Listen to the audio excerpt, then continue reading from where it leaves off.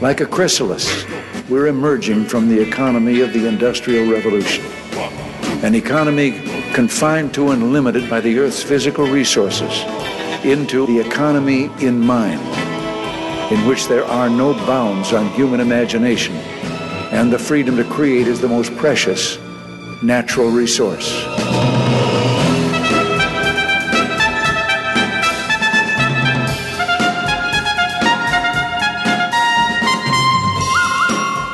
Welcome to the Soul of Enterprise, Business in the Knowledge Economy, sponsored by Sage, transforming the way people think and work so their organizations can thrive. I'm Ed Kless with my good friend and co-host Ron Baker, and folks, on today's show, we are pleased to have Professor Antony Davies. Ron, how's it going? Very good, Ed. I'm so looking forward to this. Yes, this is going to be a wide-ranging conversation. Antony, as he has told us to call him, is very erudite, and often opines on everything and anything. So we're really looking forward to that. We will not have, as we like to call it, the Tyler Cowen problem, which is with Antony. So let me read his bio, bring him on, so we can start the conversation. Dr. Antony Davies is the Milton Friedman Distinguished Fellow at the Foundation for Economic Education, Associate Professor of Economics at Duquesne University, and the co-host of the podcast Words and Numbers with James Harrigan. He authors monthly columns on economics for public policy for the Philadelphia Inquirer and Pittsburgh Tribune Review, and he has written books on understanding statistics published by the Cato Institute. I'd love to ask him about that because I can't find it on the Cato Institute's website, and co-authored hundreds of op-eds, among others, the Wall Street Journal, Los Angeles Times, and Washington Post. Welcome to the Soul of Enterprise, Antony Davies. Thanks for having me on.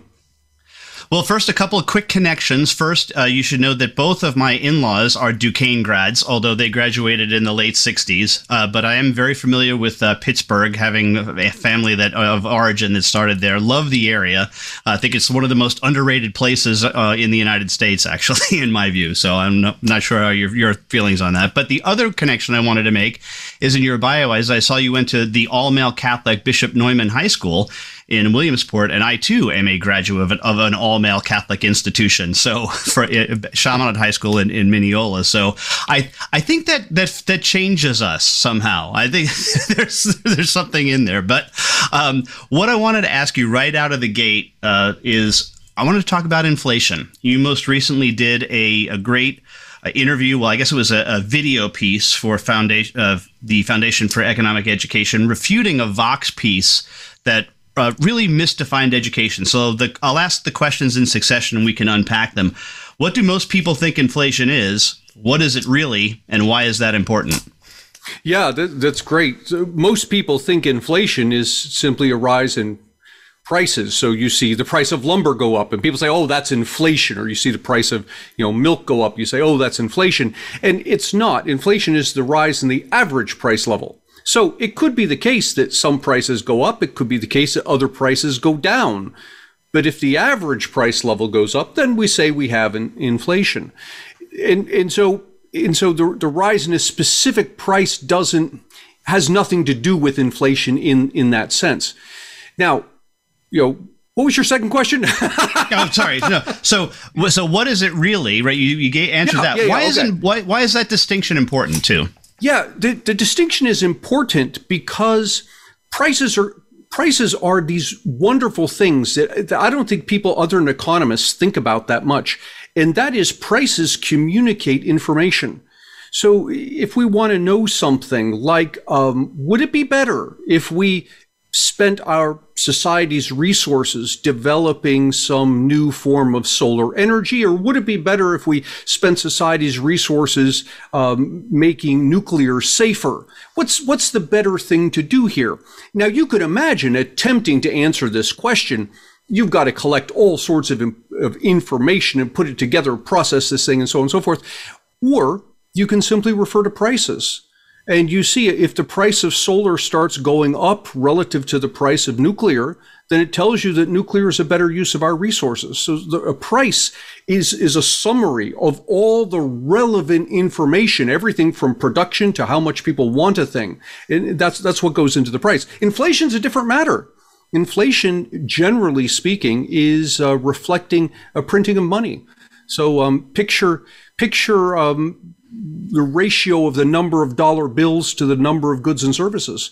If your goods and services are increasing 10% every year, and your money supply is increasing 10% every year, your prices will be stable. You'll have zero inflation.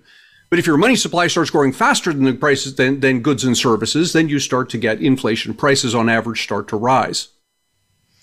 And might have heard this, but it seems to be that the money supply has increased recently. I don't know where I heard that, but yeah.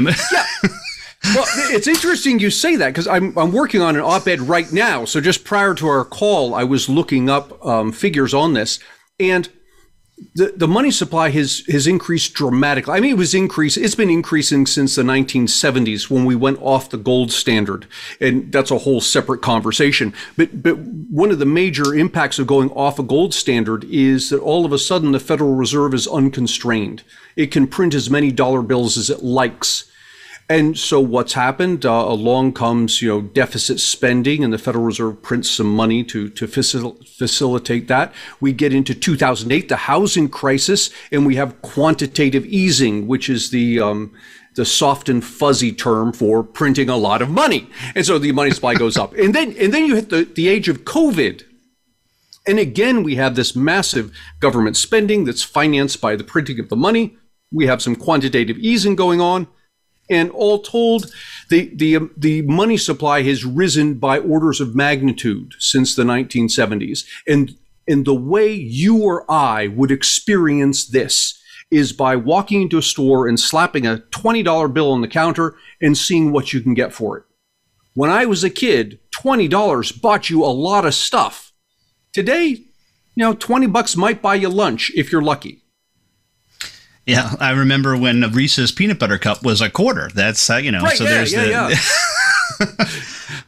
but why haven't we seen inflation as a problem? If it's been going up since the 70s, or if the money supply, has been going up since the 70s, why haven't we seen it reflected? Has growth been equal to it, at least to some degree? Yeah, and that's the question, you see, because economists will keep saying this thing. If you print more and more money, you're going to get inflation. And people say, well, hang on, we had 2008, we had the COVID crisis, lots and lots of money printing there, and no inflation. What's going on here? And I argue that what's happening here is that as the Fed printed this money, it landed largely not in the markets for goods and services where we buy and sell cars and houses and shoes and socks and all of that. The money landed largely in financial markets. Now, what's the difference? Well, the difference is when we calculate inflation, we look at the prices of goods and services, houses and cars and shoes and socks and all of that. We don't include the prices of financial assets, stocks and bonds. Those prices are not included in inflation calculations. And so, as this money goes into financial markets, you don't see inflation. What you do see is a rising stock market. And going back to March, April of 2020, at the height of the lockdown and the COVID and all of this, and 1/3 of small businesses across the country were closing and people didn't know how long this whole thing would last, people scratched their heads and said, well, hang on. How is it the economy can be in such doldrums and yet the stock market is booming? And it was. Stock prices were going up and up and up. And I claim what was going on is those stock prices going up and up and up were the money that was going into financial assets. It was driving their prices up. Now, you can look at that and say, well, okay, but what's the problem? Because a rising stock market is good, and on the other hand, we don't have a lot of inflation, so it looks nice. Yeah, well, the problem is once things settle down, as they have been over the past few months, people become more comfortable about planning for the future. They become more comfortable about spending. That money will start to flow out of financial markets into goods and services markets. And that's where you'll start to see the inflation. And lo and behold, March, April, May, June of this year, we saw on an annualized basis record inflation. The one other aspect of inflation that I wanted to ask you about it, because I've seen you talk about it quite eloquently, is that we also don't see in my iPhone, for example, does, in 1976, $200,000 worth of stuff or perhaps even more. And that's not reflected in the price either, because I only paid, say, $1,000 for this, correct? Yeah, we don't handle those calculations well. And I don't know I don't know how you can handle those calculations well when not every single, but by the numbers, 98% of Americans are walking around with a device in their pocket that 50 years ago would have cost billions of dollars. I mean, if you include that number, then inflation is like negative, 10,000% or something ridiculous. And, and people talk about that. But look also, interestingly, at healthcare. Because people say, well, the price of healthcare is going up and up and up, which it is. But we never ask the question, but what about the quality of healthcare? And it turns out that although the price of healthcare has been rising, the quality of healthcare has been rising even faster. So much so that you or I could go to the hospital and it might cost us, or it would cost our insurance companies, 6 figures for a heart transplant, and we would live. And you say, oh my God, 6 figures, that's a tremendous amount of money. Yeah, but hang on. 50 years ago, it could be an infinite amount of money, and you wouldn't have gotten that heart transplant. Now it's only 6 figures. That's tremendous deflation. Yes, tremendous. And but then there's also the timing problem too, right? When the government pushed all of this money out, especially to the markets, and now even to us, it's 6 months late. We're already in recovery, so to speak, unless everything begins to reverse, which we saw a little bit at the end of this week. But let's think about that. Right. Yeah. That's a timing problem too. Yeah, it's a classic problem. We teach this, to principals level econ students. It's the lag. It's a timing lag. And that is, we have this tendency to think that, well, the economy's in recession. We see it's in recession. The government can do something and it fixes it. In fact, it takes anywhere from 3 to 6 months before we're aware that we're in recession. And once we're aware, it takes the politicians time to figure out what, if anything, they want to do about it.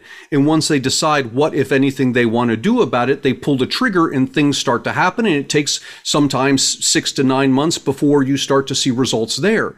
And so you can end up very easily in a situation where you start to go into recession. And by the time you realize it and decide what you're going to do and start to take steps, the economy has already recovered. And I argue that we experienced that directly back in March of this year, 2021. Joe Biden comes out and says he's going to spend $1.4 trillion in stimulus. Yeah, but by the time he spends that, the economy is already in recovery. And what you get is inflation.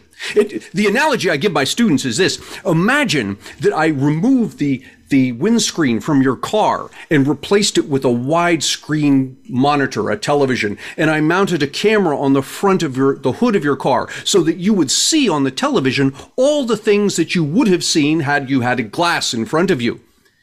Sounds pretty good, except now here's the kicker. I'm going to put a 10-second lag between the camera and the display. And now what's going to happen? Oh my God, we're going to be running into each other, traffic jams everywhere. That's the lag. That's exactly what we have when it comes to conducting policy. By the time the politicians figure out what they want to do and take action, the economy, more often than not, has already corrected itself. Well, this is great conversation flying by as usual, but we're up against our first break. Want to remind you that you can get a hold of Ron or me by sending an email to asktsoe@verisage.com. Of course, the website is The Soul of Enterprise, where you can see show notes as well as previews to upcoming shows. And don't forget our Patreon channel, patreon.com/TSOE, where you can get the show without commercial interruption, as well as our bonus episodes. That's sponsored by 90 Minds. Need a mind, get one at 90minds.com. But now, a word from our sponsors.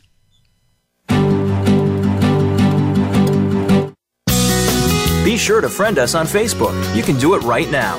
Visit facebook.com/Voice America or search for us at keyword Voice America.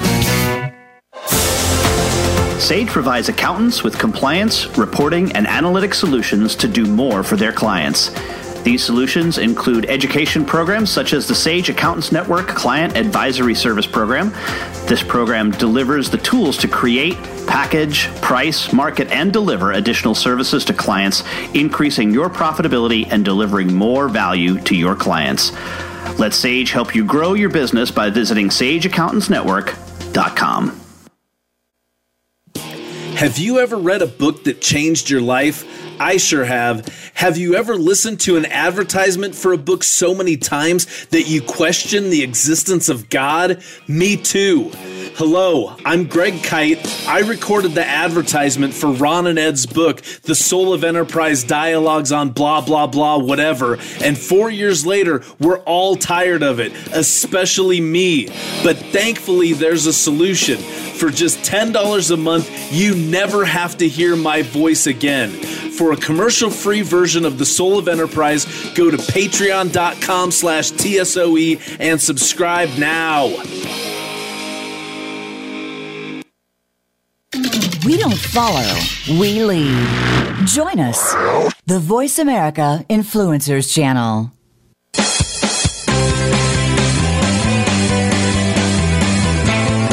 You are tuned into The Soul of Enterprise with Ron Baker and Ed Klass. To find out more about our show, visit us on the web at thesoulofenterprise.com. You can also chat with us on Twitter using hashtag AskTSOE. Now, back to The Soul of Enterprise. Well, welcome back, everybody. We're here with Professor Antony Davies. And Antony, I'm probably going to bounce around on you a little bit more, but just to keep with what you were explaining about inflation, you wrote a great article in FEE, Modern Monetary Theory Isn't Economics. And you talk about the sleight of hand because it focuses on debt and dollars rather than resources and products. And I just thought the way you explained it was fantastic. Can you kind of explain it and tell us why it's a sleight of hand? Modern monetary theory, and let me put the word theory in quotes, because this is not something that would have seen the light of day were it not for the fact that politicians said, oh, here's something we can use to justify what we want to do. But other than that, this is a fringe thing that not all economists, but I would comfortably say most economists don't take seriously. The idea behind modern monetary theory is that you can print as much money as you want and do whatever, spend it, pay off your debts, whatever it is.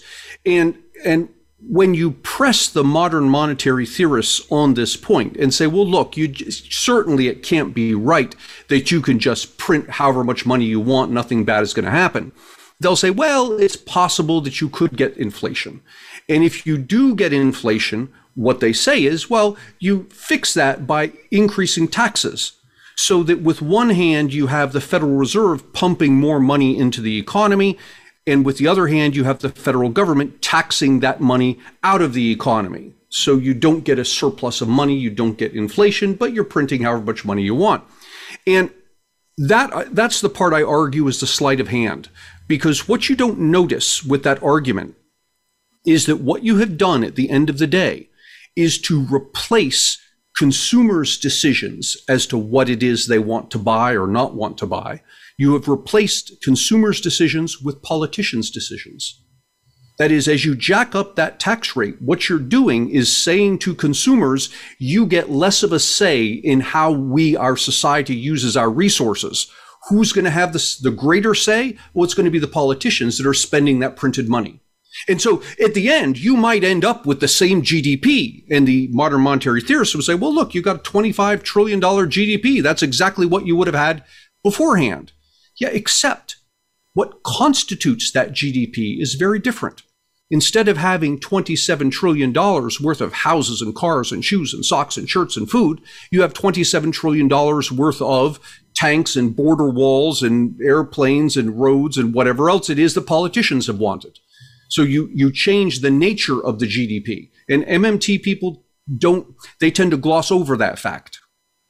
Do you think this MMT idea has permeated the halls of Congress and other politicians in Washington? It seems to have happened pretty fast. I mean, like faster than Keynes. Well, it's interesting you bring up Keynes, because I argue the same thing happened with Keynes. That is, Keynes comes along with this theory and his general theory of the economy, and it's okay. I think it suffers from some fatal flaws, but nonetheless, he comes along with this theory. And what happens? Politicians find it useful because they can take his theory and say, this comes from academia, this is PhDs, economists, they've come up with this thing, and their theory says that government spending money is a good idea. And so Keynes' theory gets this boost in popularity simply because the politicians can make use of it. So too with MMT. It gets a boost in popularity because politicians can make use of it. And in both cases, What the politicians will do is quote the portion of the theory that fits what they want to do. So, for example, with Keynes, they say, well, look, Keynes says if in times of recession, you need to increase government spending, which is correct. Keynes did say that. But what the politicians never say is what Keynes said next. He said, and when the economy recovers, you retract government spending back to where it was to begin with. And somehow, politicians aren't going to say that. Why? Because it's not in their interest to do so. Right. And so you get this weird politicalization of what should be an academic discipline. Boy, I hope the economists can push back on it. The other thing, Antony, in just reading some of your stuff, you're not just an economist. And I know you're a Chicago school economist, right? I mean, very empirical, modeling, data, all of that. But you're a serial entrepreneur as well. That's right. Yeah. That's kind of a rare trait for an economist. Well, it's actually a character flaw. I get bored about every 5 to 7 years and say, I need something new. So I go start a company. And, I'll start the company. I've started several of them over the years. And invariably, several years into that, I'll say to my wife, please, God, don't ever let me do this again. I'm going back to academia. And then 5 years later, I start another one, right? And, and they've run the gamut. Some of them have gone public. Some of them have gone bankrupt. Some of them have been sold privately. So I have a wide range of experience there. And I can tell you something interesting about entrepreneurs that I don't think people appreciate. And that is, entrepreneurs are very much like artists. And I say that, and I don't say this often. I have a history in theater and dance. And as an artist, what are you doing? You're taking yourself, your soul, and you're communicating it to someone. You're being creative. So too entrepreneurs. Entrepreneurs are just as creative as artists are, but there's a difference in focus. The artist tends to focus interiorly. What is it I want to communicate? I'm going to communicate my soul to you through the dance or the painting or whatever it is. Entrepreneurs are the other way around. They're outward focused. When an entrepreneur is creative, his thought is not, how do I express myself to you? His thought is, what do you want? What makes you happy, and how can I fulfill that? And so in a lot of ways, there's these great similarities between the two, but there's also this very important difference of focus, internal versus external.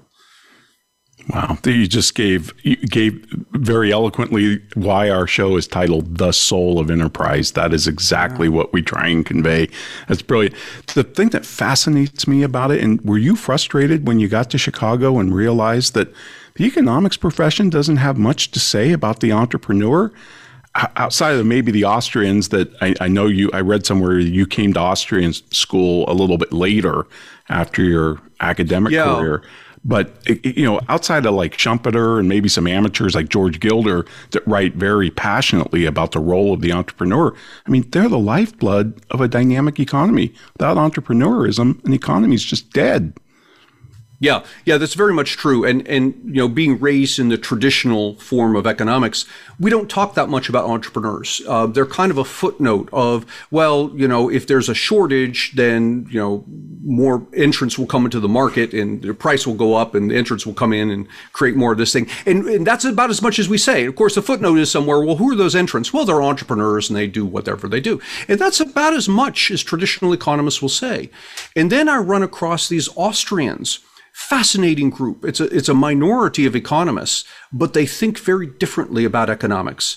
They approach it from a philosophical perspective, from a human perspective, which is kind of ironic because it's a social science. It's supposed to be approached from a human perspective, but the Chicago School approaches it from a mathematical perspective.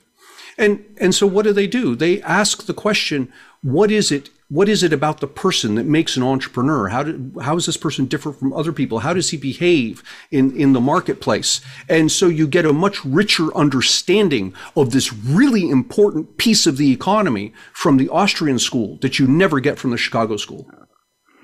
Yeah, no, that's very true. You did a podcast back on June 14th of 2017, What You Should Know About Poverty in America. And it made me think back to Nicholas Eberstadt, who he wrote a paper once and he said, if we measured poverty by looking at consumption rather than income, it'd be like 2 or 3%. and it kind of just set the world on fire. It was very controversial. And, I think about the war on poverty, and it seems poverty's won. But what are the flaws in how we measure poverty?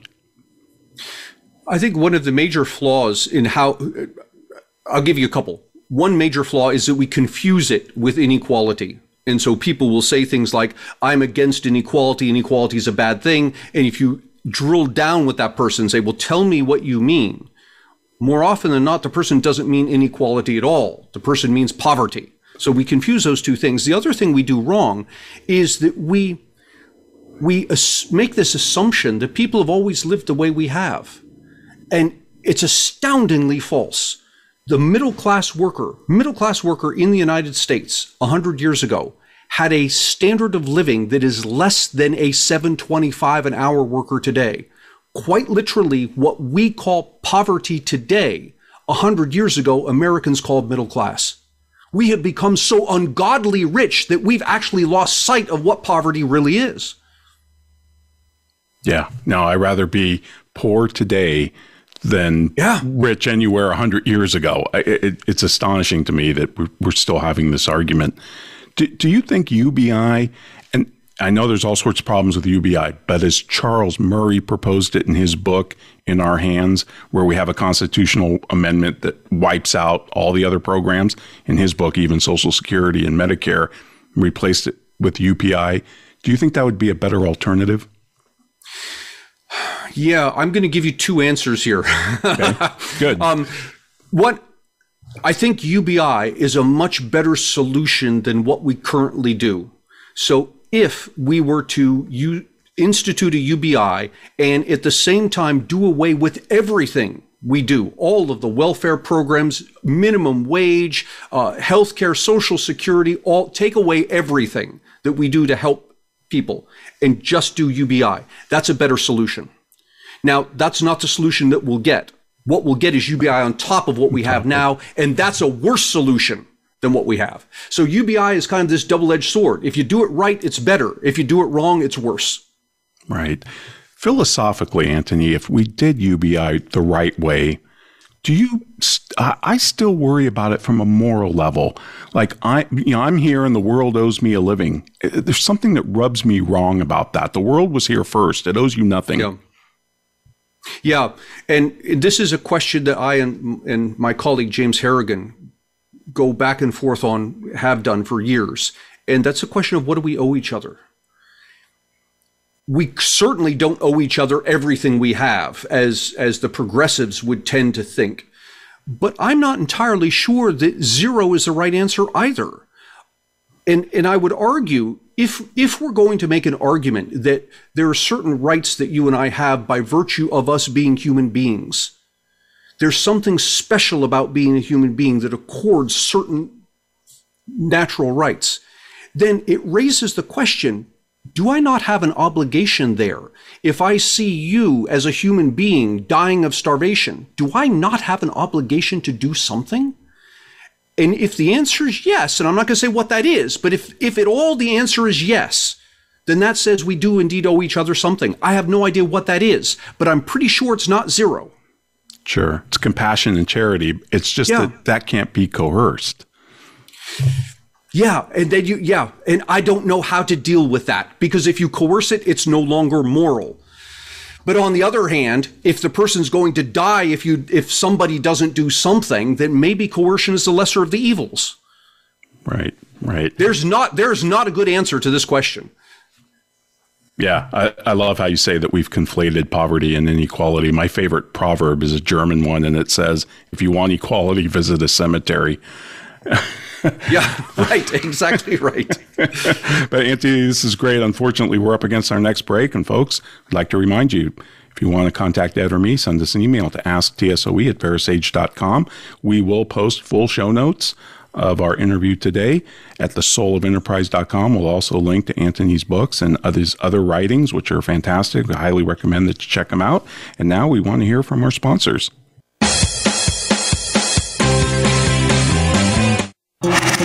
Voice America is on your favorite smart speaker. If you have Alexa or Google Home, go ahead and give us a try. Hey Alexa, play Finding Your Frequency podcast on TuneIn. Sage provides accountants with compliance, reporting, and analytic solutions to do more for their clients. These solutions include education programs such as the Sage Accountants Network Client Advisory Service Program. This program delivers the tools to create, package, price, market, and deliver additional services to clients, increasing your profitability and delivering more value to your clients. Let Sage help you grow your business by visiting sageaccountantsnetwork.com. Have you ever listened to an online radio show that changed your life? I'm required to say that I have. Have you ever stopped listening to an online radio show because the commercials were mind-numbingly repetitive? Of course you haven't, because you're here right now. Look, you don't have to listen to me anymore. There's a commercial-free version of this show, and it only costs $10 a month. And for $15 a month, you get no commercials plus bonus content. Go to patreon.com/TSOE, subscribe now, and be free. You're worth it.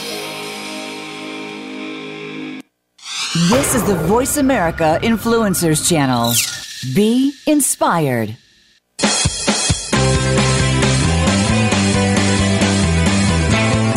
You are tuned into The Soul of Enterprise with Ron Baker and Ed Kless. To find out more about our show, visit us on the web at thesoulofenterprise.com. You can also chat with us on Twitter using hashtag AskTSOE. Now, back to The Soul of Enterprise. And we are back on The Soul of Enterprise with Professor Antony Davies. He is the author with James Harrigan. I'll get it right. I'm Irish. I should be able to pronounce that name very easily. Cooperation and Coercion, How Busybodies Became Bullies, and What That Means for Economics and Politics. And Antony, let me ask you the question that all authors dream of when they're on a book tour. Tell me about your book. Right, yeah. So I, of course, am an economist. James Harrigan is a political scientist. And we sat down to write this book. And what prompted it was the realization that anytime human beings come together to do anything, when there's more than one of us, we organize ourselves in one of two ways. We either organize ourselves by cooperative principles or by coercive principles. And with cooperative principles, everything is voluntary. We get together, we do things. If they work out, fine. If they don't, you walk away, you do something else. With coercive principles, somebody tells you you're going to do the following, and there's force behind what the person is telling you. And the book started out as an argument that cooperation is good and coercion is bad. And so we write the book and we go through and we talk about all sorts of things, minimum wage and gun control and the drug war and all on and on, until we get to the last chapter. In the last chapter, things aren't working. We've discovered that we're contradicting ourselves and pieces aren't fitting together. And it was after hashing it out, we realized that the story here is not cooperation good, coercion bad. The story is these are two tools that humans use. And the key to a flourishing society is using the right tool for the right problem. And more often than not, the right tool is indeed cooperation. But there are problems in which the right tool is coercion. And when societies go run afoul, it's because they've used the wrong thing, typically in the one direction of using coercion when you shouldn't. So it was using coercion in the first place that started the problem that you have to use coercion to correct? Or yeah, listen, you say that. You know, that's funny to say, but it happens so frequently. And you can see this through history of the government stepping in and saying, we're going to use our coercive power to fix this problem. And if you dig into it, you find out the problem was created because of government coercion in the first place. You know? So it's the old adage of the mafia guy who's going to break your leg, then sell you a crutch. That's the role the government's playing here. And so if you were to draw a line between, what problems is cooperation better, for what problems is coercion better, there seems to be a line. It doesn't fit in every case, but I think it fits in the vast majority of cases. And that line in the sand is the question: is this a problem in which someone is imposing harm on someone else?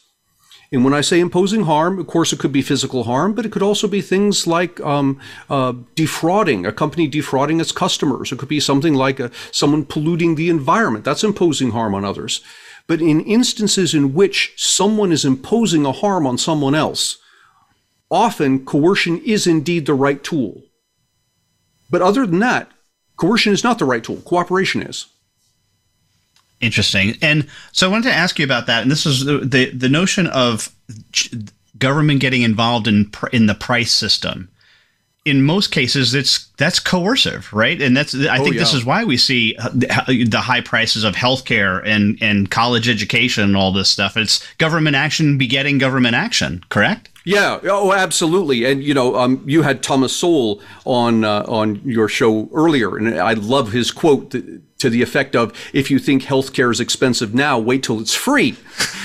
And so too with higher education. Bernie Sanders talks about where we're going to make college free. Yeah, you think it's expensive now, wait until it's free. It's going to be twice as expensive. And I'll give you a good example of this, of the government, using coercion to fix a problem that was caused by coercion in the first place.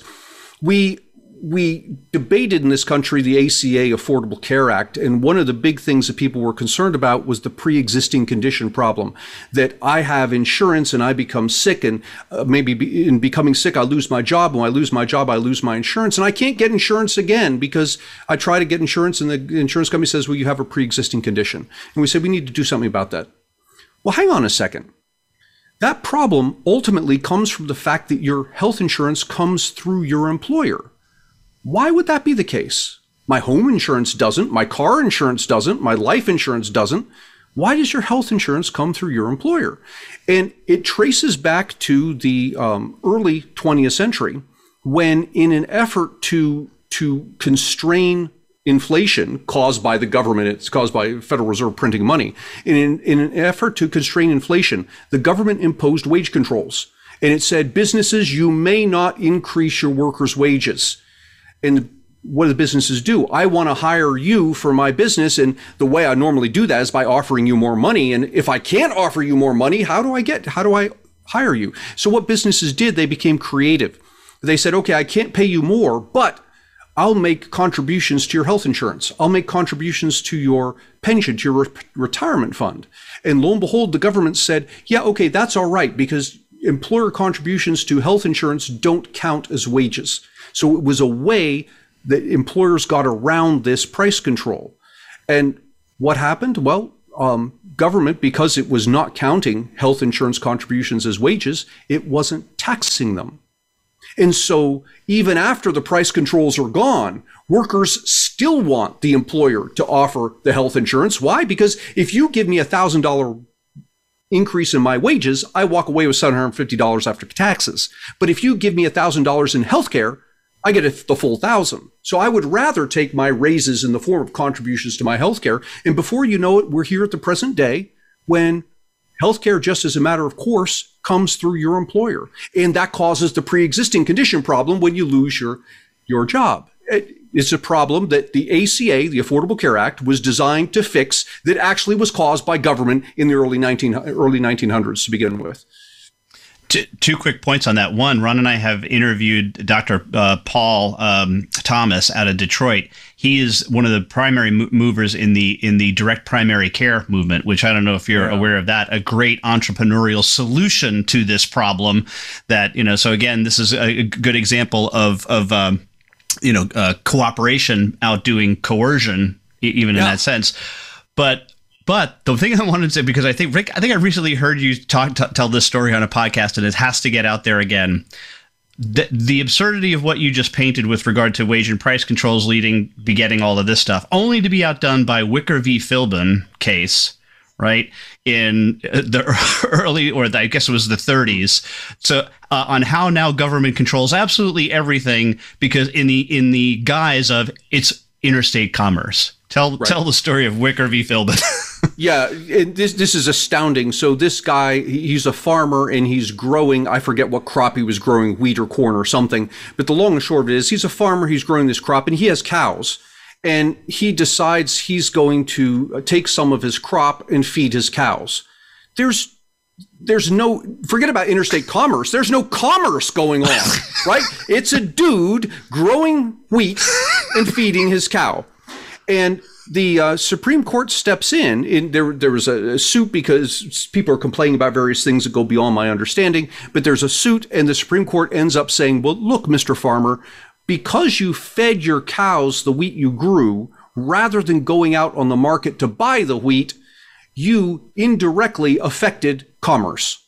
And some of that commerce would have crossed state lines, which means that you indirectly somewhat affected interstate commerce. Therefore, the government can regulate your growing of the wheat or the corn or whatever it is. This is astounding. And this is what comes about from the progressive era. We start the progressive era in the early 1930s, where all of a sudden Americans' attitudes toward government change.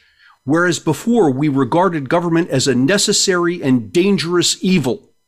All of a sudden we start to regard government as this magic wand that we can use to solve all sorts of problems. You got a problem? Pick up the magic wand and wave it at it. Maybe you'll get something better. And so what happened? People start picking up government and saying, do this, do that, do the other thing. The Supreme Court starts to find ways to justify what the people want the government to do by doing handstands and backflips around things like Wickard v. Filburn. And before you know it, you end up with what we have today, a $28 trillion plus deficit. And why do we have this deficit? Because we have allowed the federal government to run roughshod over its constitutional boundaries. If it were still bound by its constitutional constraints, the federal government would not be anywhere near as large. It would be a fraction of a percent of the size it is today. By the standard of Wickard v. Filburn, Winston Churchill is also a carrot. That's right.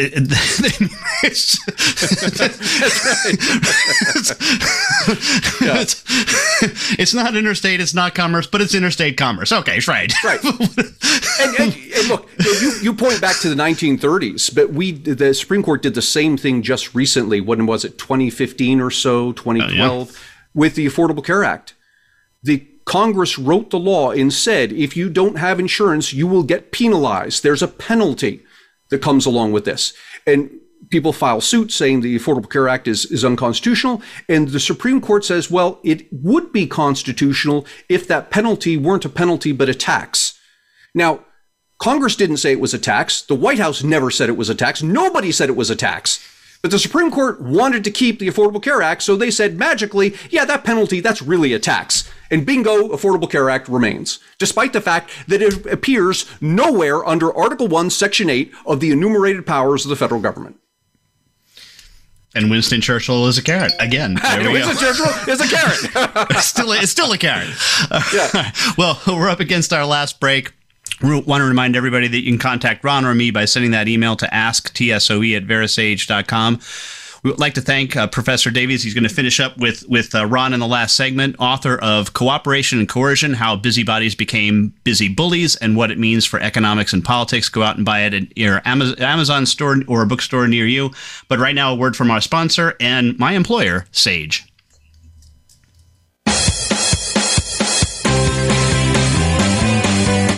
Follow us on Twitter at VoiceAmericaTRN. Get the lowdown on guests, new shows, and your favorites. That's VoiceAmericaTRN. Sage provides accountants with compliance, reporting, and analytic solutions to do more for their clients. These solutions include education programs such as the Sage Accountants Network Client Advisory Service Program. This program delivers the tools to create, package, price, market, and deliver additional services to clients, increasing your profitability and delivering more value to your clients.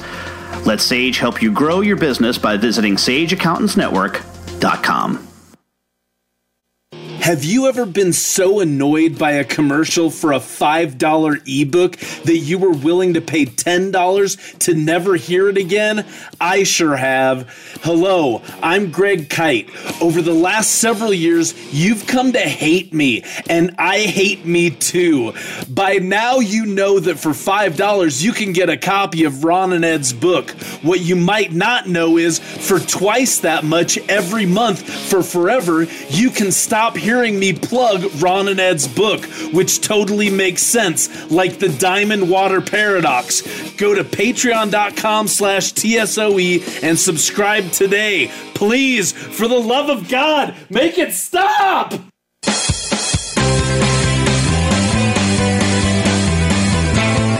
You were tuned into The Soul of Enterprise with Ron Baker and Ed Kless. To find out more about our show, visit us on the web at thesoulofenterprise.com. You can also chat with us on Twitter using hashtag AskTSOE. Now, back to The Soul of Enterprise. Welcome back, everybody. We're here with Professor Antony Davies. And Anthony, Jimmy Carter once said that our income tax system is a disgrace to the human race. What would you replace it with if you were king for the day? Yeah, if I was to replace it, I think this is a knee-jerk answer. I think I'd replace it with a consumption tax.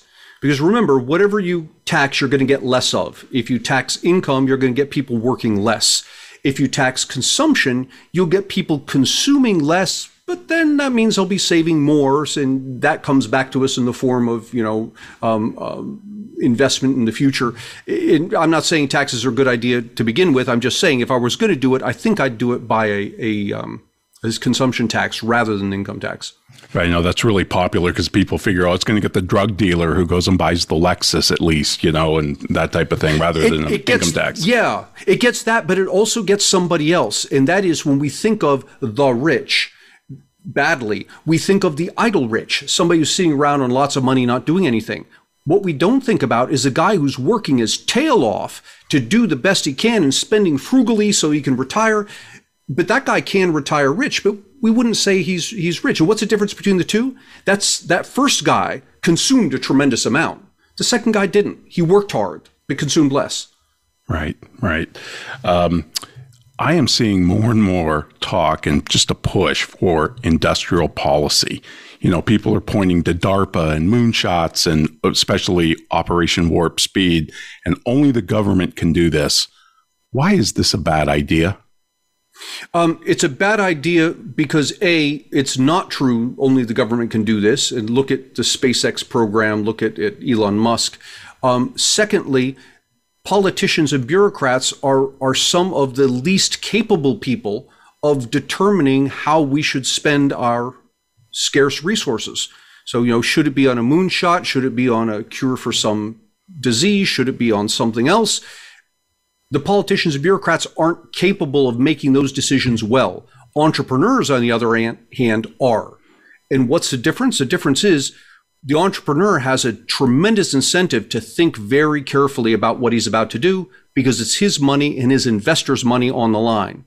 The politician doesn't have nearly the incentive to think carefully about what he does because, hey, if he makes a mistake and it doesn't work out, we'll just raise taxes and try again next year. Right. I know the idea that trial and error is done by the government better than the market is baffling to me. I mean, Operation Warp Speed, Pfizer didn't take any Operation Warp Speed money. And of course, the people that advocate for industrial policy, they never answer. They don't have a good answer to that. Yeah, this is very much true. And, there you could probably point to instances in which there's something huge that the private sector would not take on, entrepreneurs wouldn't take on. Think about the moonshot back in the 1960s, right? With tremendous expense, tremendous risk. But if that's the case, if you're dealing with something like that, and I would argue that that's a very small fraction of the sorts of things we're talking about. But if you are dealing with something like that, the better way to do it is not for the government to found NASA and send someone to the moon. The way to do it is for the government to put a bunch of money on the table. Here's $10 billion. It goes to the first company that can send someone to the moon and bring them back alive. And what happens? If somebody does it well, they get the $10 billion. If they don't, the government isn't out the money. It's still sitting there. And what have you done? You have just crowdsourced the problem. You've got, millions of entrepreneurs trying to figure out the best way to get their hands on that $10 billion. Right, which is kind of what the market does writ large by itself, right? Yeah, exactly. That's how the market works. Entrepreneurs think about what it is that customers would like, that they're willing to give up their money for, and they go out and they try it. And if they're successful, like Jeff Bezos was, he gets tons of money. Where did he get his tons of money? We gave it to him because we liked his stuff better than we liked our money. Right. A couple of weeks ago, we did a show on woke capitalism, and I'm kind of concerned about that, the CEOs getting into these political fights and all of that. But more specifically, do you worry about the ESG regulations that are starting to come out of the SEC and the Federal Reserve? Because I think some of these things are just a wet blanket on the economy and innovation. Yeah, one of the things that the government does well, I think, is disseminate information. So any sort of regulation that increases transparency, that increases the dissemination of information, I think is generally useful. Beyond that, there's nothing that those entities can do better than what the marketplace can do for itself. And more often than not, what they end up doing is creating problems that the marketplace now has to work around. Yeah, you talk about the COBRA problems, right? The unintended consequences. And I love your opinion on this. Do we need intellectual property laws? Wow, that's a hard one. I have gone back and forth, and sometimes I go back and forth in the same month on that topic. I hear you. Yeah. So I do not know. On the one hand, I don't see how intellectual property is any different than any other type of property. Yes, it's intangible. I get that, but I don't see how it's any different. Having written a book and looking for royalties kind of puts me in that camp, right? Yeah. Absolutely. Yeah. On the other hand, there's an argument to be made that, look, if this product can be produced at zero marginal cost and this guy's holding on to it, he becomes a monopoly. I don't know what the right thing to do here is. What the government has done, or what we've done politically, is to say, okay, we're going to split it both ways. And you, the inventor, can have monopoly rights to this thing for X number of years. And then at the end of that, the thing goes into the public domain. And I don't think that that's a good answer either, but it may be, I don't know whether it may be the best of the bad answers, but I think all you have here are bad answers. Yeah. But what I would do is what you see happening, it started with Wikipedia. Leave it to the market to figure out. And you have Wikipedia coming up with all sorts of different classifications of intellectual property. And whether this works or not, I don't know. But let the market figure it out. And the people who are involved will figure out what works and what doesn't. Right. The only thing that gave me pause in my younger self was the idea that, well, what about drugs? These people need to be protected because it takes so much money. But of course, a lot of that is government driven too. Yeah, a lot of it's government driven. And the thing that when I talk to my students about drugs and you say, well, here's this drug that it costs 3 cents to make a dose and the company's selling it for $200. And I say, well, clearly you have a visceral reaction to this. And to which I say, imagine that you've got a babysitter who watches your kid, and you got to the movies with your wife, husband, girlfriend, boyfriend, whatever it is. You come back and you pay the babysitter. Why? Why do you pay the babysitter?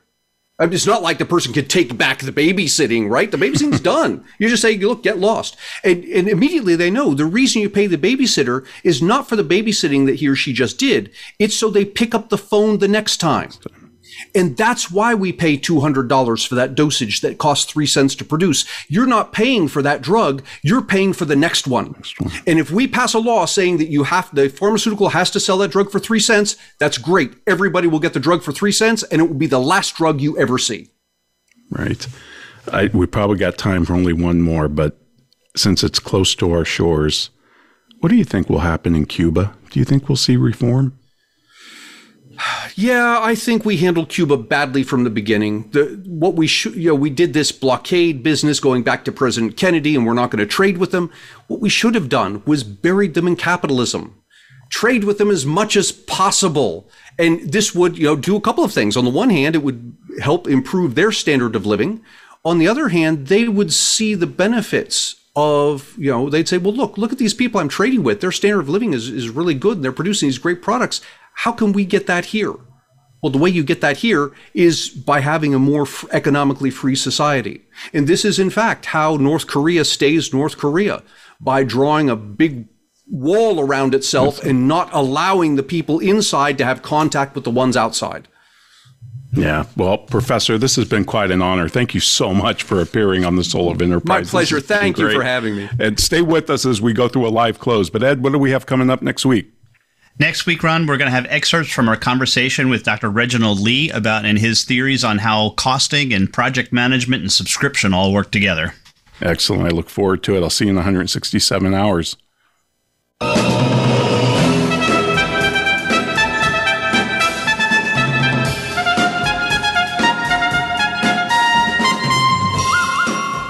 This has been the Soul of Enterprise, Business in the Knowledge Economy, sponsored by Sage, transforming the way people think and work so their organizations can thrive. Join us next week on Friday at 3 p.m. Eastern. That's noon Pacific. In the meantime, please feel free to visit us on our Patreon site, patreon.com/TSOE, or just thesoulofenterprise.com.